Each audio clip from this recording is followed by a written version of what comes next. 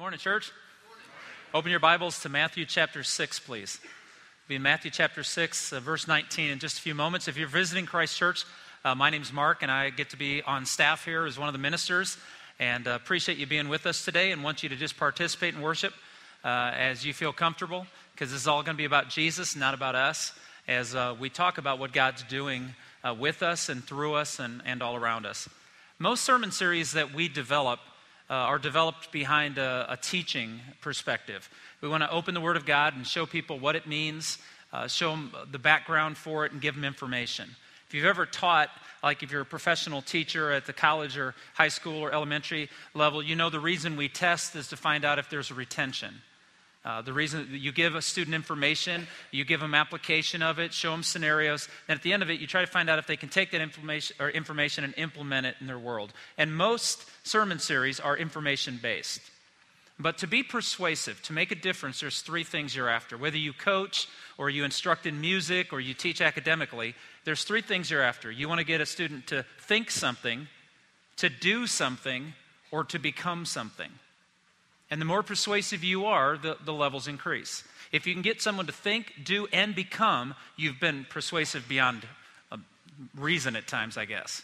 It's a powerful thing to get people to do, think, or become something. I want you to know that the series that we're starting for the next 4 weeks is significant to our church because it's a culmination of what we've been teaching since last January through our study through Colossians, as we've looked at the book of Revelation, who God is. As we've looked at what 1 Peter tells us about the early church and what they faced and the suffering that they went through for the cause of Christ. And even this last series we did called Corrective Lenses, where we tried to show what the world is teaching versus what God has taught clearly in His revelation. This series is called A Return on the Return. And for those of you that have just joined this church family as we've moved on and continue to face our future together, I want to tell you where we've been. About 2.5 years ago, we began to have a discussion as a leadership of this church because we were growing larger. And we were having more people come in. We were seeing hundreds of people being baptized. There was a momentum and an energy. And instead of sitting back thinking that the ultimate goal of our church is to get bigger, we began to ask God, what would you have us do with this? I believe that the reason God gives us such blessing is to be a blessing somewhere else. So we began to pray and think and consider. Last November, we unveiled to our church, to the group of believers that call themselves Christ Church of Oronogo, we began to unveil that we saw some opportunities, and we called the challenge that we were giving our church the return. And many of you were here for that.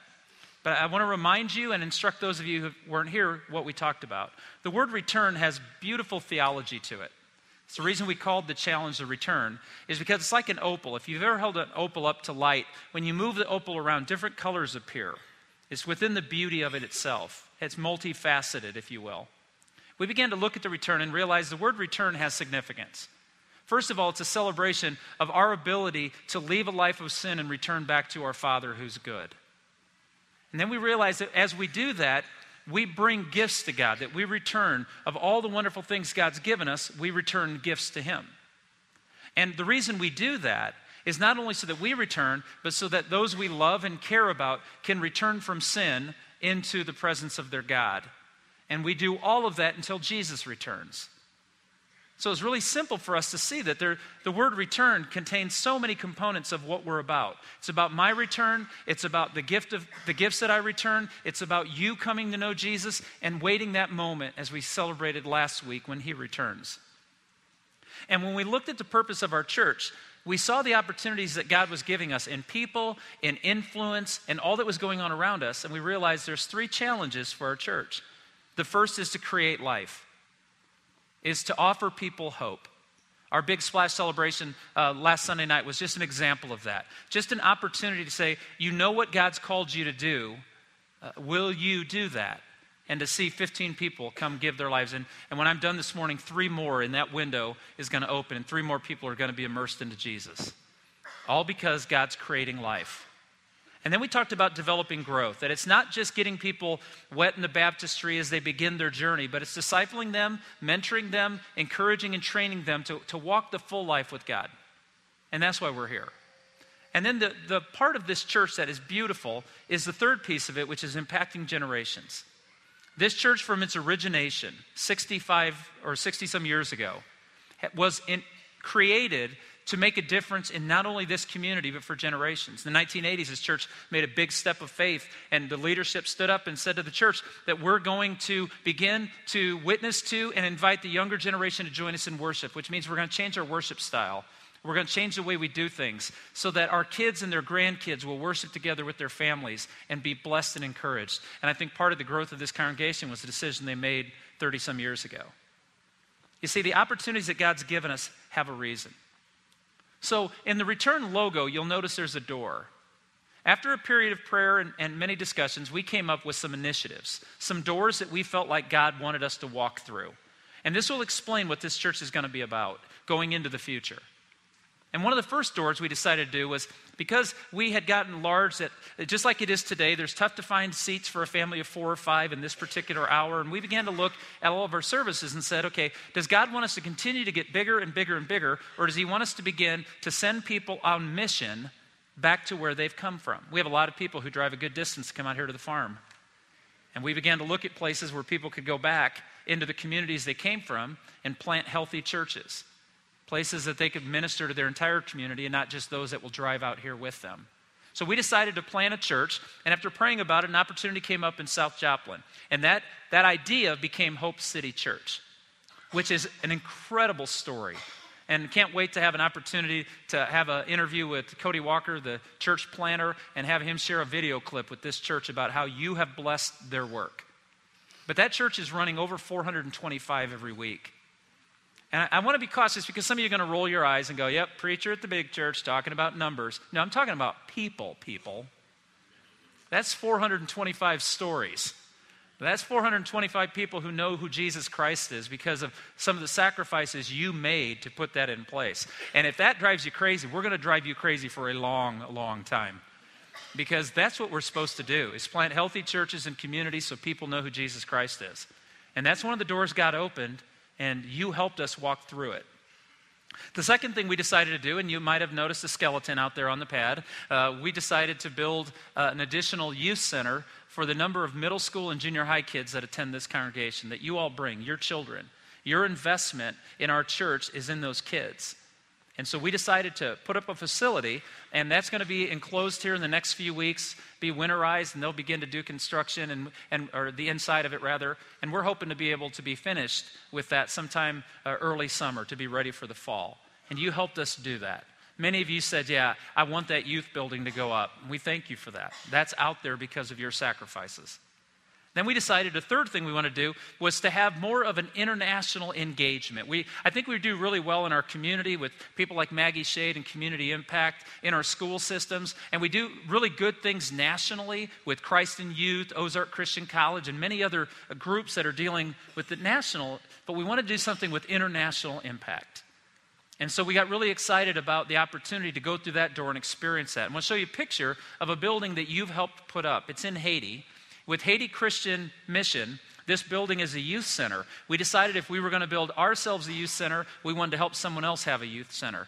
And you've helped that building go up. It will be finished sometime in the middle of this month, and they'll have a ribbon cutting ceremony, and we're going to get to see pictures of that. We have several of our people that are going next weekend on a missions trip, medical missions trip, that'll be taking more pictures. But you helped provide that for kids who don't get to go to school, to have a place that they can go learn to read and write. For people that do go to school, a place for them to go and learn a trade and find a way to provide for their families and care.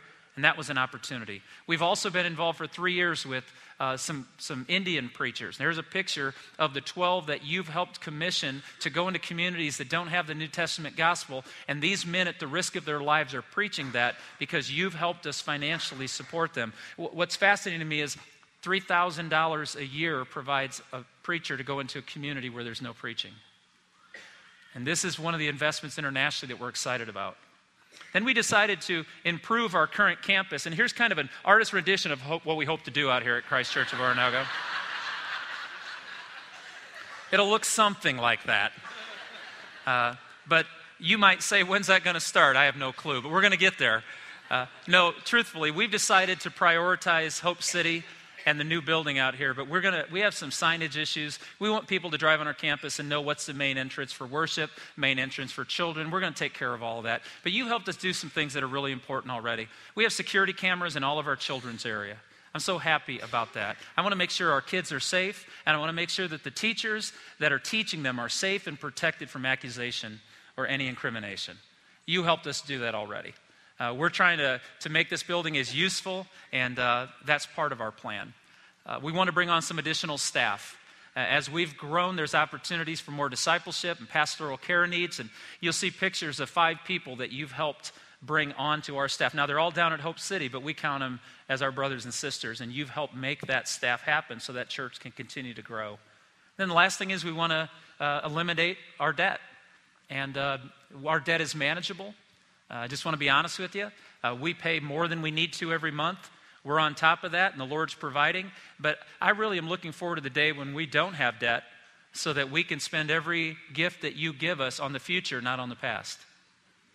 And so that's our goal, is to become really good stewards of what you've done. Those 6 doors of opportunities we presented a year ago and asked the people of our church to participate with us in sacrificing that these things can happen. And you have been incredibly generous. And there's one more year in the promises that were made. And we're going to be giving you more information, especially those of you that count Christ Church your home who weren't with us here last fall. You can have an opportunity to join us in sacrificing so these things can happen. If you don't know about the return, if you go out in the foyer, there's some materials out there that explain why we're doing what we're doing and what we're hoping to see happen because of it. But isn't it good to celebrate what God's already done just 1 year into this? Just amazing things. And we're grateful to God for that. So what do I want from you? I'm glad you asked. First thing is this. I'd like you to pray. I would ask you for the next month to simply ask God to show you the doors in front of you that you can help open. Just make that prayer and see what God does. Second thing I want to do is probably more awkward than that for most of you. I would ask you, could you commit to being here for the next 4 Sundays? Should you make it a priority to rearrange the opportunities of a Sunday morning so that you can be here with us, that you might know about where we're headed and be involved in this return on the return? And we hope that that will be a possibility because we believe God's going to move like he did last fall in a bigger way so we can plan to open these doors and keep them open for a long, long time. And I don't mean the doors of this church. I mean the doors of opportunity that God's bringing to us every day. So what I want to do this morning is I want to talk to you about what Jesus did and what he said to his disciples about the opportunities that were going to be in front of them. It's found in Matthew chapter 6. It's a passage that talks about how are your investments doing. And I don't mean your portfolio, your 401k, or any other fancy financial aspect of your life. I mean, how is the investment in the kingdom doing? Jesus posed this question, or this statement to his people. He said in verse 19 of Matthew chapter 6, "Do not store up for yourselves treasures on earth where moth and rust destroy and where thieves break in and steal. But store up for yourselves treasures in heaven where moth and rust do not destroy and where thieves do not break in and steal. For where your treasure is, there your heart will be also. The eye is the lamp of the body. If your eyes are good, your whole body will be full of light. But if your eyes are bad, your whole body will be full of darkness. If then the light within you is darkness, how great is that darkness? No one can serve 2 masters. Either he will hate the one and love the other, or he will be devoted to the one and despise the other. You cannot serve both God and money." Let's pause there. Uh-oh, right? Oh, he's going to talk about money. No. I want you to understand the word translated money in some translations is really an awkward, inappropriate translation. Translate it treasures or riches. Because this is not about your money. This is about your soul. Because if you don't have your soul, what good are your treasures? And your treasures reveal your soul. So I just feel like I need to say this. If you're sitting here going, no, he's after my wallet. No, I want much more than that. I want you to be so surrendered to Jesus that it never becomes my money. It's his gift. It's his giftedness to me. It's his gifting, his precious treasures he's allowed me to hold in this tour of my life. And so we're going to be talking today about how your investments are doing. Because here's the first principle of the Bible. This isn't even debatable. And I don't say that so that you'll think I'm right. But biblically, there's no scholarship that would contest this. We all have treasures. We all treasure something. Every one of us has things deep down inside that we hold on to. And nothing degrades a person any more than to take their treasures from them or threaten their treasures. If you study history, when the Nazis were taking the Jews into Birkenau or Auschwitz, when they were taking them in, they would take their possessions, their luggage. They would make this false promise that they would give it back to them, but they would take that from them. They found out in any torture, to take something precious from somebody begins to break their soul. So it's threatening to us when we talk about treasures. That's why people don't want to come to church when they hear that the preacher's going to talk about stewardship, because that's none of his business. But we all treasure things. And one of the best reflections of your soul is to find out what you're treasuring and how valuable that treasure truly is. So I'd like to do a little game for us today. On the count of 3, I want all of us to shout out loud how much money we make gross. Okay? Ready? 1. No? You wouldn't do that. Okay, let's try something different. What's the most valuable, liquidatable asset you have, and where do you keep it? On 3. Ready? 1. You're not going to do it. You won't answer me questions about Jesus. I know you're not going to answer this one. What do those 2 questions do for every one of us? Makes us uncomfortable, makes us nervous, and most of you would look at me like I would look at me and go, not a chance. Why? Because my treasures are not up to the exposure of everybody else. My treasures reveal something about me. You see, I've been told, and I think this is true in study of relationships, that a demonstration of intimacy between 2 people is how much mutual knowledge they have of one another's treasures. So in other words, one of the best tests of friendship is, what's your garage code? Because you know who you trust, because they have the code to your garage.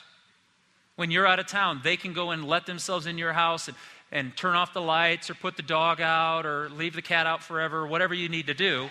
You would have friends do that. I'm going to get a note, doggone it. I just can't, sometimes I can't help myself. So where your treasures are, your garage door code, who can pick your kids up after school, those are all signs of trust. So we know what we treasure. And here's the good news. What you treasure isn't up for debate with anybody else. You don't have to value the candy dish in my office. It's valuable whether you see it or not. Our treasures are important to us. They reveal who we are. But today our discussion no longer is the fact that we have treasures. Our discussion is really to discuss our treasuring. What we will do with those treasures and why they hold the place in us that they hold. So, let's ask the question, how are your investments doing? Jesus is telling us that there is a means for limited and long-term success. First, there's a clear way to have limited success. In other words, your treasures can produce moments of happiness, some sense of stability, and pleasure. Verse 19, do not store up for yourselves treasures on earth where moth and rust destroy and where thieves break in and steal. It says, be careful that what you're treasuring isn't limited to this lifetime. See, social scientists have done this research, and I think it's amazing, that one of the key factors to study human behavior, to find out when a person is maturing, is how they deal with deferring gratification. Okay? So what scientists say, that you are growing up and becoming a more mature, well-rounded human being when you can say no to yourself more than you say yes to yourself. When you can say, I don't need that. I want it, I don't have to have it. It'd be better if I didn't have it. That's a sign of maturity. We measure our children that way. It's nice to have a pantry now that you don't have to have children locks on. That you can have a box of cookies that can last more than 4 hours.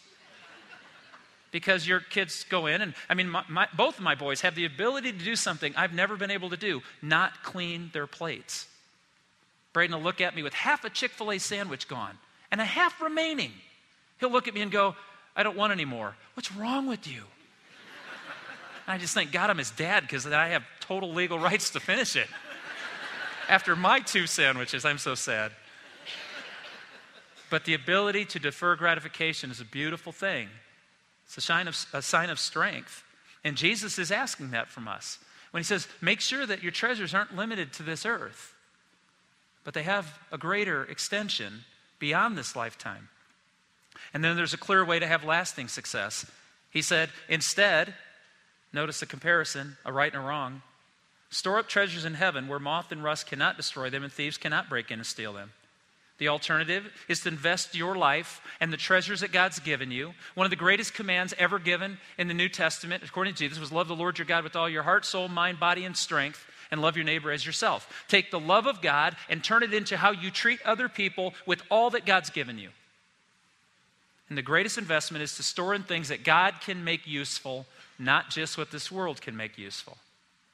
And again, I want to say this to clear your conscience. I'm not talking about what you're sitting on in your wallet or what's next to you in your purse. I'm talking about the greatest gift you have, your soul. Because if we're going to invest in heaven, the first thing you need to invest in is your character. And this may seem like a strange teaching, but I want to point it out in reference to our message last week about death, dying, and the resurrection.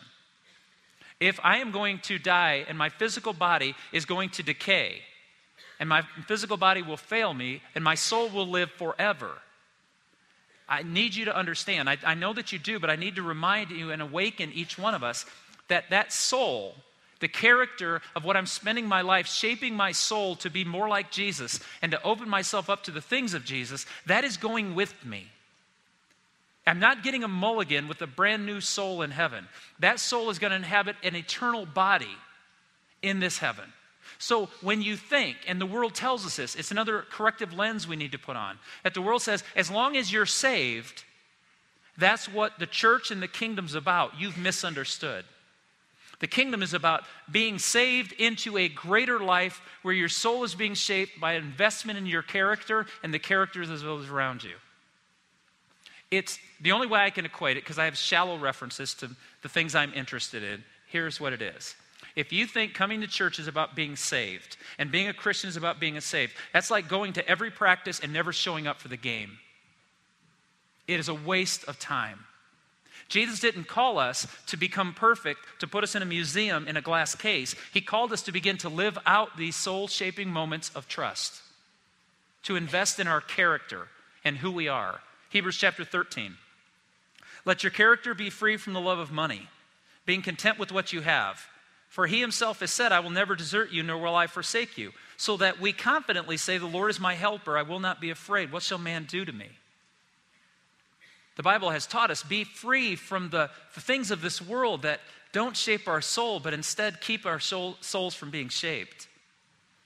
You see, are we merciful people? Are we kind? Are we generous? Are we good? Not just so we can justify our existence, but are we those things because it matters? Does the purpose of every man, does the value of every individual, does the truth revealed in Jesus Christ, and all the other things we've talked about for 2 months in the Corrective Lens series, do those things transfer from the information stage to the testable stage? Jesus said, invest in things that matter. Secondly, invest in eternal relationships. Relationships are the reason we're here.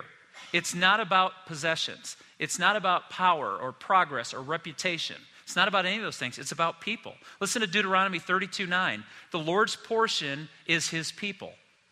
What does God want out of all of this? Does he want big buildings and large offerings?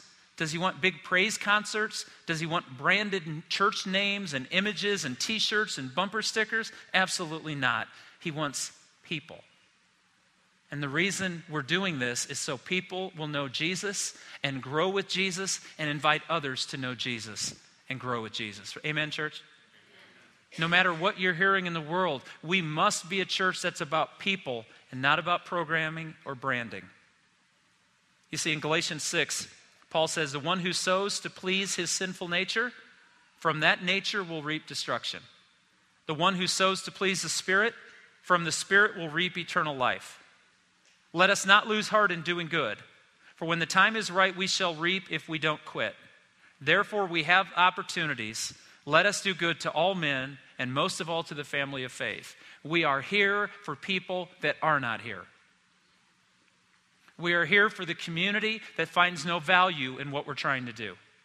We're here to sacrifice and open doors, to invite people to walk with us through those doors, to do things like Hope City, to create a place where junior high and middle school students can come and in their own context learn in community about who Jesus Christ is. I'm not pitching this. We're going to do it. Why? Because we've been called to. And we're inviting people to join us in this journey. Because when we invest in our own character and in the eternal salvation of other people for their own discipleship, and we're fulfilling our calling. And then the last thing I want to say this morning. The soul is the place where your treasure pays off. There is a test coming. The test is not just do you know the information. The test is not can you pass on to the next grade. I had students that used to come to me and they'd be all frantic and, I hear you're a tough professor. I'm not a tough professor. I just expect you to earn the same degree I did. And they would say to me things like, I've never not gotten a 4-point. If you want a 4-point, I'll give you a 4-point. I just want you to learn, grow, experience. Don't get so caught up in your grade that you don't enjoy the journey of education, because some of the best lessons I learned came with a paper that said 69%. Because then I realized I didn't know what I was talking about, and I better figure it out. Is anybody else in the room with me on that? Church isn't about perfection. Church is about experiencing the grace of God and trusting his wisdom. Matthew 6:21, where your treasure is, there your heart will be also. The ownership of our hearts is being contested. Don't deny that, please. If you take anything out this morning, I want you to take this. There's a battle for your soul that's not being dramatic, it's being biblical. That the reason we did corrective lenses is you're hearing things and you're seeing things, and it's all over movies and television programs and music today. And I'm getting older because I turn on the music and go, that's not music, and I turn it off. I've become my father. But when I listen to the messages that's going into my 10-year-old's ears, I cringe. Because now his know-nothing dad has to look at him and say, oh, that's a lie. There's a battle for this. It's being contested. We must make a choice to value the things, to focus that as what is good and pure and right and noble and just, to remind ourselves that the messages we're hearing matter. In verse 22, it says, the eye is the lamp of the body, and if your eyes are good, your whole body will be full of light. But if your eyes are bad, your whole body will be full of darkness. If then the light within you is darkness, how great is that darkness? Do you know what those verses are saying, church? Put on corrective lenses. Listen to what the Word of God says and trust it. It will reveal truth to you and free you. If you don't, you will fill your mind and your soul will be shaped by your mind. So we must defend and fight for what is true and good, because there is nothing about God's word that is punitive. There's nothing about God's word that eliminates people, that shows prejudice. There's nothing about God's word that isn't good for everybody. And our eyes open our souls to its shape. Last thing is, the ownership of our hearts must be demonstrated. This is when we must live it out. You can't have a spiritual compartment on Sunday, go back to being you Monday, Tuesday, come out here on Wednesday with your family, live Thursday, Friday, and Saturday all for yourself.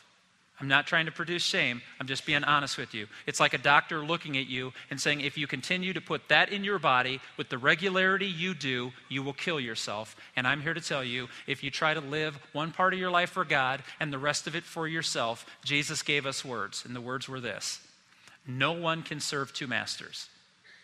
Either he will hate the one and love the other, or he will be devoted to the one and despise the other. You cannot serve both God and money. Imagine you and I went to Chick-fil-A. That would be awesome. And we sat down and got our meal with all the sauces we wanted, and we were having a conversation. And I asked you this question: do you believe when Jesus says you cannot serve two masters that he knows what he's talking about? Because most of my life, I have lived it as if he didn't. I've decided, no, the mark on the sidelines is just different than the mark on the stage. What I do with my money after I give God his piece, what I do with the rest of my money is mine. The way I speak on the stage, if it's different than I speak at home. See, I've often contested Jesus by saying, no, I can live my life better than most people and better than I used to be, and that by definition means I'm a Christian. And then I read my Bible, and Jesus said, no, you must understand this. The moment you try to divide your loyalties, you will choose love and hate. You can't love both. So the question I have for us this morning, and maybe you'll want to talk about it back at the prayer place. You might want to meet one of us and have a conversation or set up an appointment. Maybe some of you are at that moment where you have to declare this, but here's my question to you. When Jesus says you cannot have two masters in your life, is he right? Because if he is, this is about what we do, this is about what we think, and this is about what we become. All his, all the time. Let's stand together.